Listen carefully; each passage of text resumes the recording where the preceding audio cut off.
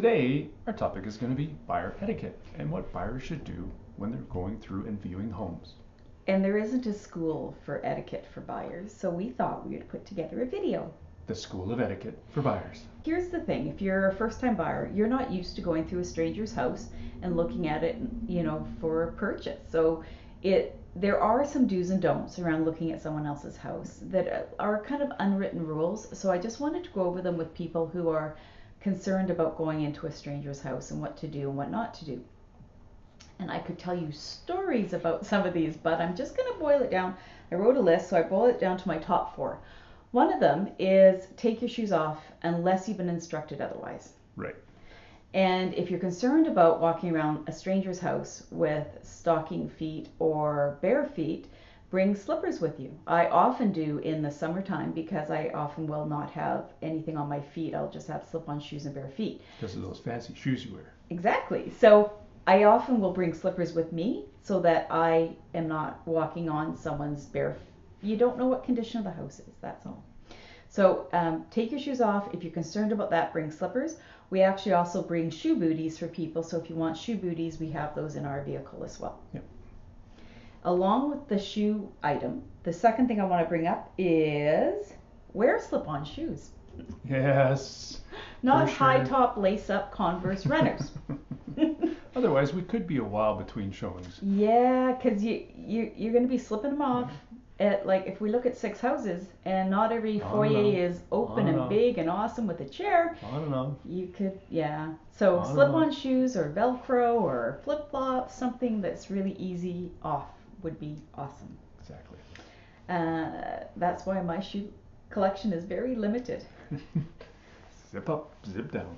The last 2 things I think are kind of pet peeves for me because we've been home sellers for so many times. But one of them is using the seller's house, using their washroom is not a cool thing to do.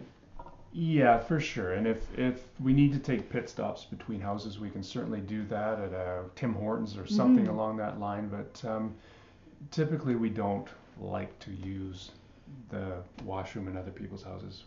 Yeah. We're guests there, and just to be all fair, it's their home, so. Yeah, and Gerald's right. If we have a tour of several houses, we often will point out for our buyers where the bathroom breaks will be if they need one, and we check in before the next house. Do you want to make a stop at Tim Hortons? Want to grab a coffee, use the washroom, anything like that?